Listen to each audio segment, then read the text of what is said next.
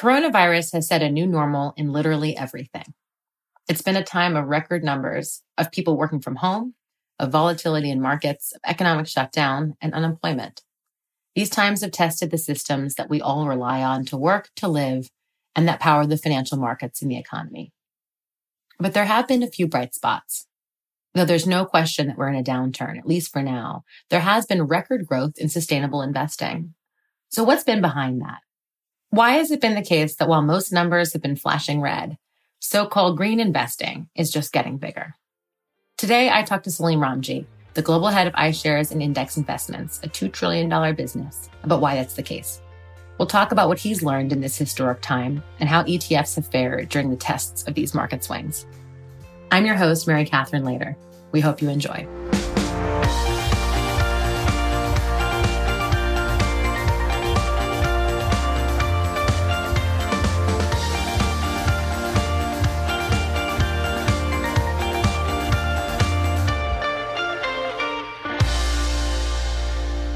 Salim, thanks so much for joining us today. Yeah, of course. Delighted to be here, MC. Right, here in our respective virtual offices. Exactly.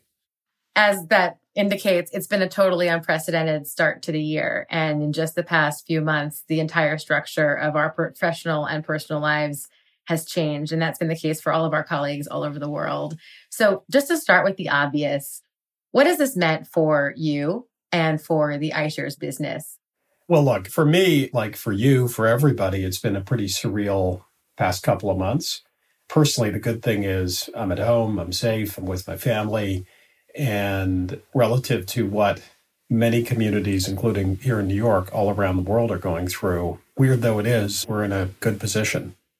Even while there's been this humanitarian crisis essentially going on all around the world, it's been some of the most intense periods for iShares as a whole over the past 3 or 4 weeks or the past kind of month and a half or so. It seems like it's been a time that's really tested ETFs and certainly has created a lot of conditions that many had speculated about how the ETFs would hold up during times like the ones we've just lived through. So what were some of the major lessons from your perspective? Well, first, just to give context, it really has been. I'd say the past month and a half or so have been the most intense stresses for the ETF category and the index category. In part because of the market volatility, in part because of things that have happened in terms of market structures, like these circuit breakers on the New York Stock Exchange came into effect 4 times. They haven't come into effect before. And in part because there were just so many markets that were dislocated and people were looking to the ETF to really provide liquidity, provide price discovery, provide access, and really be able to get their money back when they wanted their money back. And that was all in a period of time where all of us, all of our partners, were all working from home. And so the encouraging thing coming out of all of this is that in this most extreme test that we've ever gone through, iShares did exactly what they were supposed to do. They tracked the market, they provided price discovery, they provided access to markets for investors all over the world. And the thing that is a real positive is that we continued to keep our promises to our clients. There were moments or days when there was a lot of concern about illiquidity in the market and that markets might not really, frankly, work in some ways, as was particularly important in times of volatility. Were there liquidity concerns with ETFs, and how did that end up playing out? Yeah, some of the liquidity issues were most acute in the bond market.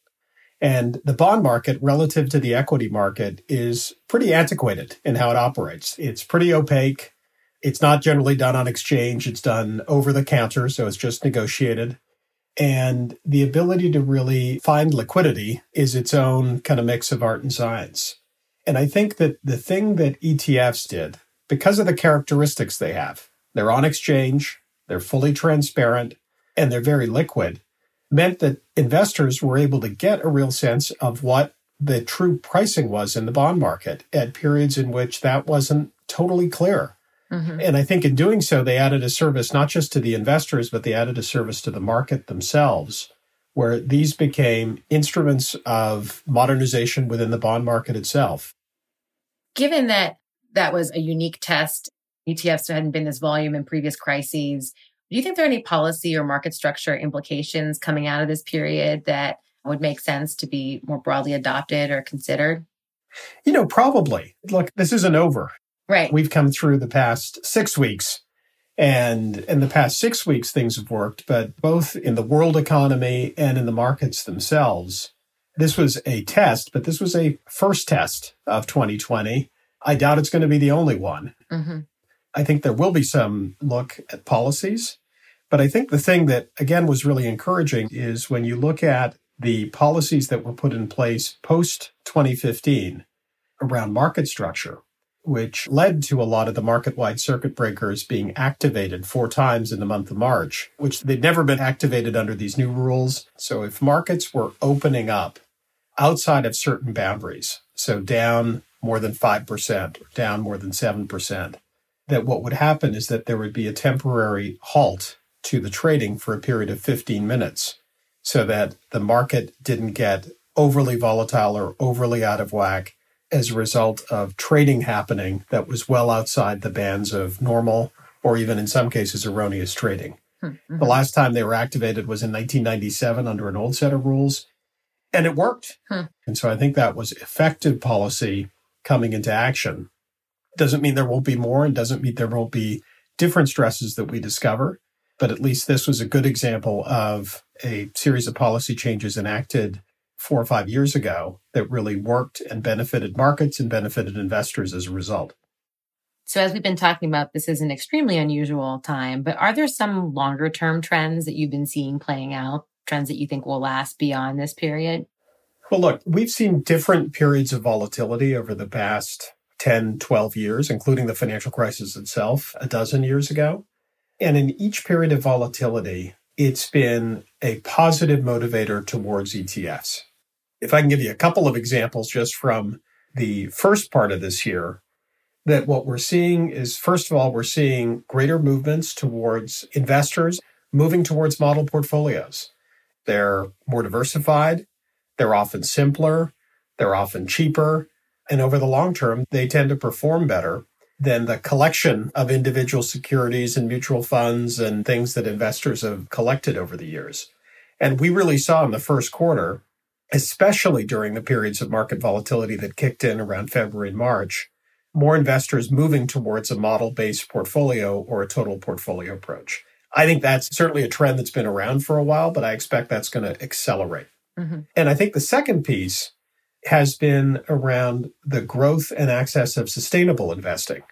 Sustainable investing for us within iShares this past quarter, it was a record quarter. We raised $10 billion in sustainable ETFs. And just a year ago, we were managing only $20 billion. And now we're managing $40 billion across our ETF and index mutual fund range. This quarter was a record quarter for us. But even through the month of April, we've now raised more in sustainable ETFs and index funds than we raised in all of last year. And last year was a record year for us. Mm-hmm. So I think that there's also some unlocking that's happening, that as a result of this volatility, people now have lower capital gains, unfortunately, because they have lower returns, but it's enabling them to move to different asset classes that they've wanted to move to. And I think there's real pent-up demand for sustainable investing, which is why you're starting to see the greater movement towards flows. And I think the other piece around it is that sustainable investments tend to have more of a bias towards profitable companies, more of a bias towards companies with less leverage, more of a bias towards companies that by their nature are much more long-term focused. And I think there's also increased appetite, especially in this environment that we're in, towards more investments that exhibit those attributes. And we started the year, of course, at BlackRock saying that sustainability was going to become our new standard. So in some senses, some of those trends and drivers were anticipated or were evident. But the fact that they persisted during that period of volatility may be surprising, although the reasons you gave of unlocking opportunity and the potential to take advantage of lower capital gains certainly make sense. But do you think there's anything about the events of the past 6 weeks that influenced how investors perceive sustainable investing? Or really, this is a matter of timing for a trend whose time had come? I think it's kind of the second point. I think it's a trend that had a lot of pent-up demand. I wouldn't overemphasize interpret the past 6 weeks because I think these things take months and years to really play out in terms of investor sentiment. Mm-hmm. But I do think two really important things have shifted. And it's not just over the past 3 months, but it's really looking back over the past year or two. The first is that there is real pent-up demand amongst investors all over the world, from individual investors to institutional investors to everybody in between, for sustainable investments. And I think you're seeing it in our flows from last year. You're seeing it in our flows from the first quarter. I expect you'll continue to see it in the years ahead. But I think that that's been a change in investor sentiment that's been building for some time. Some of it is based on values and people's views of the world, but a lot more of it is starting to be just based on value and people's understanding that many of the risks within ESG, particularly climate risk, is a risk just like any other investment risk. Mm-hmm. And just as you can't ignore certain categories of investment risk, you can't ignore ESG risks. You need to build them into your process and how you think about investing. And what incentives is that creating for companies? I mean, if there's now significant capital flows flowing into those companies that are classified by certain sustainable behaviors, is it at a volume that it's really creating any incentives for firms? And what does it mean for those that sort of fall behind? There's a virtuous circle happening, MC. One piece of it is that more investors want access to sustainable investing, not just a niche. And, sustainable investing has been around for a long time, but it historically had been a very small niche of investors. And now it's becoming a more, hopefully much more mainstream way in which investors look to deploy their money. I think the second point, which you raised just now, is that that's providing greater incentive for companies to disclose. And it's remarkable, just even in the past several years, back in like 2011, less than 20% of S&P 500 companies disclosed aspects about their sustainability and their ESG risks. Mm-hmm. Today, that number is 80%. Wow. And with that, there's now a greater lens for investors to really be able to understand what types of ESG risks are companies taking. And that creates its own circle, because then companies that are good at thinking about governance, good at thinking about the social impact of their business, good at thinking about the environmental impact of their business, are able to make these disclosures. And investors who seek that are then able to identify them in a way that they weren't otherwise able to identify it. And so I think that creates a virtual circle, which really matches investor appetite with companies that exhibit those characteristics. That makes a lot of sense. As the data is getting better, the access can increase, and so it creates that virtuous cycle. One thing, though, you also mentioned is that it's not as though sustainable investing is new. It's been around for a long time, but just as more of a niche strategy, largely active managers, not as much index products. So part of what's happened now is that really index products have been taking off so much more dramatically than other products in sustainable investing. Why has that been the case? What are the characteristics that have sort of led to that growth?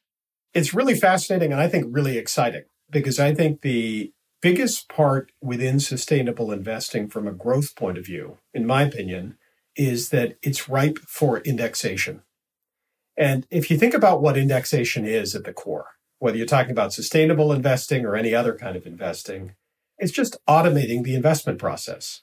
It's doing it in a way which is transparent, which is rules-based, and which is investable. And ETFs are really the most convenient application of this automation.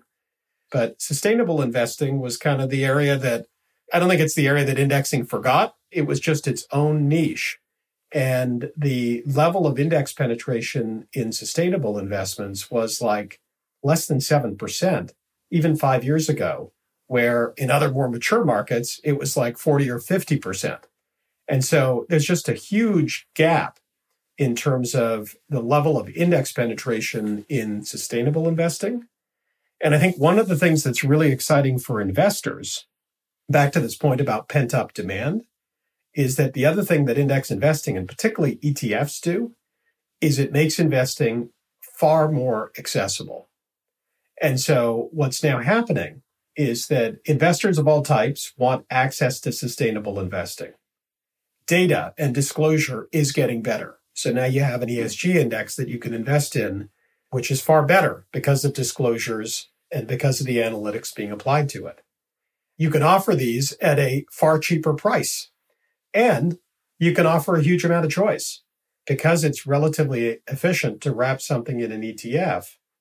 And I think if anything's going to be growing the market for sustainable investing, I think indexation is going to be a really powerful force. I mean, even under our own projections, the total market of index funds and ETFs that are oriented towards sustainable investing are just over $200 billion today. We expect before the decade's out, that's going to grow by more than $1 trillion. Wow. What it's really doing, back to the reference of making sustainability a standard, is it's really making it mainstream, and it's really providing access to millions and millions of investors who want to invest in this way, the ability to do so. This may sound like an obvious question, but why is choice so important? Can't you provide access because of price, access because of awareness, and a certain range of choice? But why dozens and dozens of different options? Is it because there are different definitions of what sustainable means? Is it because some come at it with a risk approach versus like a more values-oriented approach? Yeah, I think choice is really important because every investor has a different starting point and a different need for sustainable investing. Some investors are very purist about what they want in an ESG index. And those will only invest in companies that exhibit the best ESG characteristics defined by a set of transparent rules.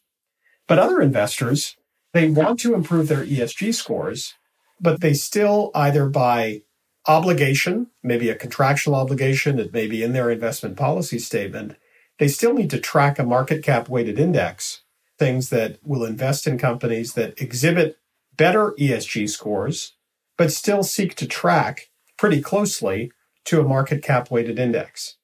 And there are other investors still that are perhaps much more values based and just want to screen out certain sectors or certain types of companies that are inconsistent with their values. Mm-hmm. Our own goal is to have about 150 ETFs and index funds over the next couple of years.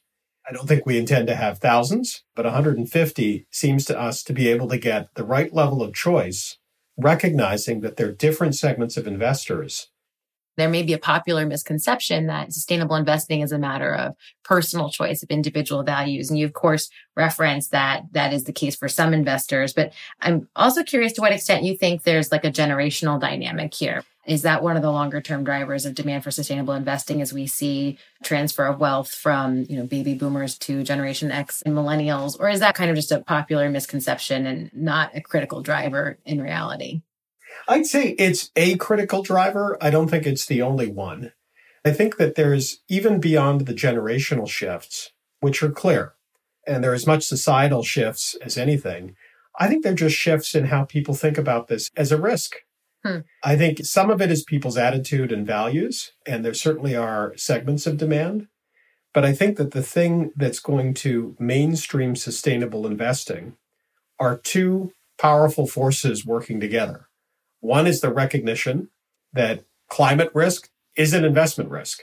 And from a fiduciary point of view, thinking about climate risk as an investment risk has very profound implications for how we think about investing in ESG and ESG risks. But I would say an equally important force is the force of indexing being brought to sustainable investing. And I'd say it's equally important because what it's really doing is that it's increasing access to different segments of the population that might not have had it because they might have lacked the choice, or because they might not have wanted to pay so much for active investing, or because they wanted a way, in a convenient way, like an ETF, in which to get access to this investing category.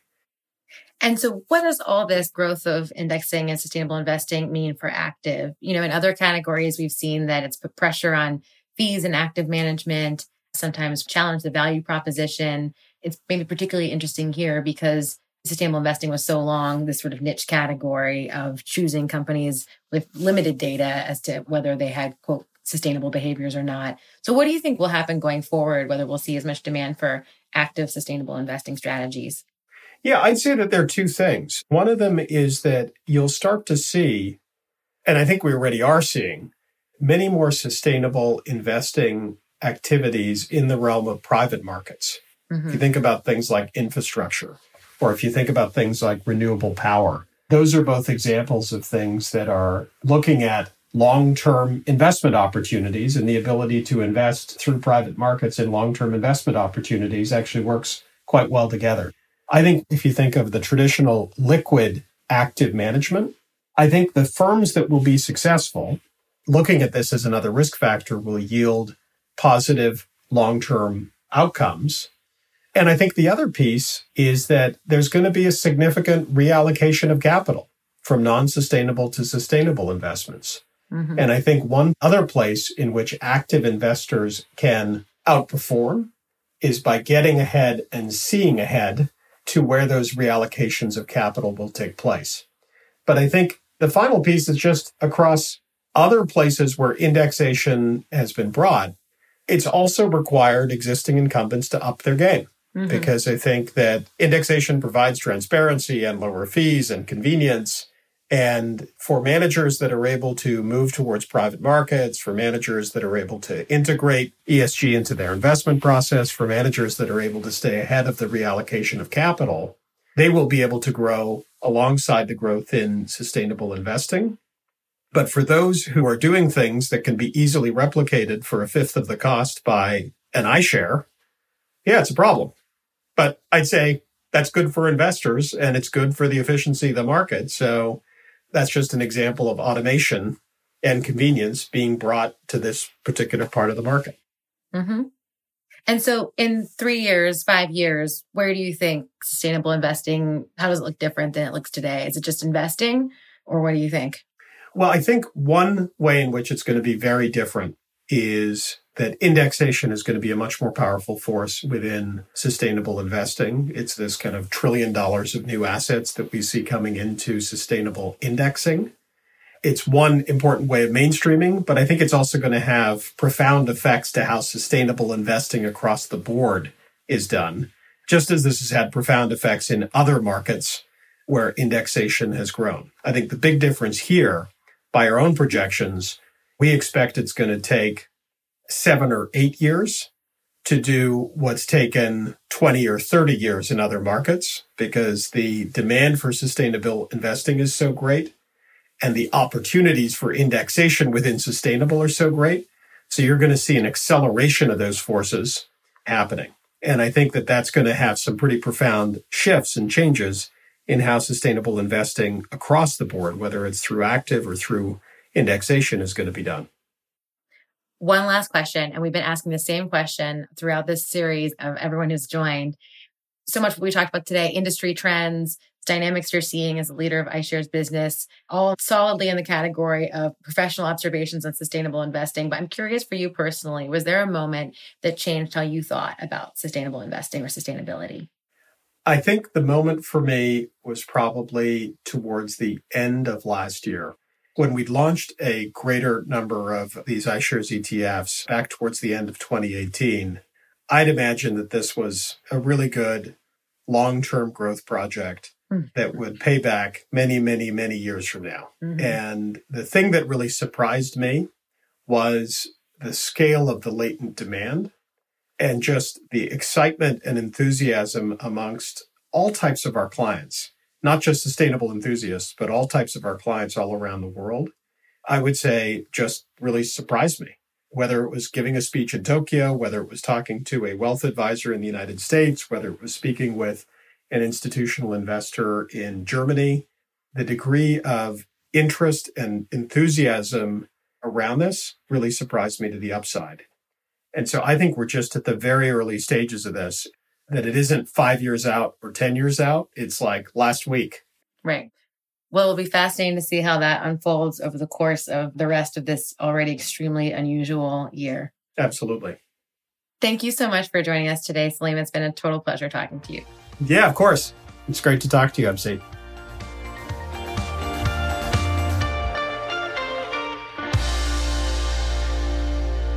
This material is for informational purposes and is prepared by BlackRock, is not intended to be relied upon as a forecast, research, or investment advice, and is not a recommendation, offer, or solicitation to buy or sell any securities or to adopt any investment strategy. The opinions expressed are as of the date of publication and are subject to change.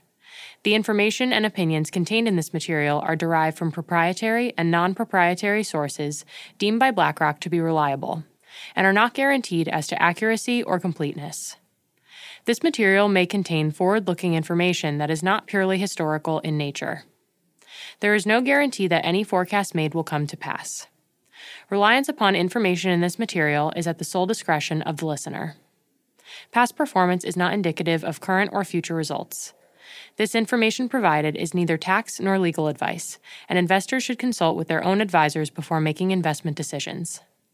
The value of investments and the income from them can go down as well as up, and you may not get back the amount invested. In the U.S. and Canada, this material is intended for public distribution. In the UK, this is issued by BlackRock Investment Management UK Limited, authorized and regulated by the Financial Conduct Authority. Registered office, 12 Throgmorton Avenue, London, EC 2N 2DL.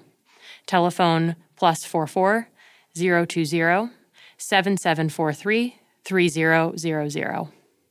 Registered in England and Wales, number 202 0394. For your protection, telephone calls are usually recorded. BlackRock is a trading name of BlackRock Investment Management UK Limited. In Singapore, this is issued by BlackRock Singapore Limited, co-registration number 2000110143N. In Hong Kong, this material is issued by BlackRock Asset Management North Asia Limited and has not been reviewed by the Securities and Futures Commission of Hong Kong. In Australia, issued by BlackRock Investment Management Australia Limited, ABN 13 006 165 975 AFSL 230 523 BIMAL. The material provides general information only and does not take into account your individual objectives, financial situation, needs, or circumstances. In Latin America, this material is for educational purposes only and does not constitute investment advice nor an offer or solicitation to sell, or a solicitation of an offer to buy any shares of any fund. No securities regulators in Latin America have confirmed the accuracy of any information contained herein. The provision of investment management and investment advisory services is a regulated activity in Mexico, thus is subject to strict rules. For more information on the investment advisory services offered by BlackRock Mexico, please refer to the Investment Services Guide, available at www.blackrock.com/mx. Copyright 2019, BlackRock Inc. All rights reserved. BlackRock is a registered trademark of BlackRock Inc. All other trademarks are those of their respective owners.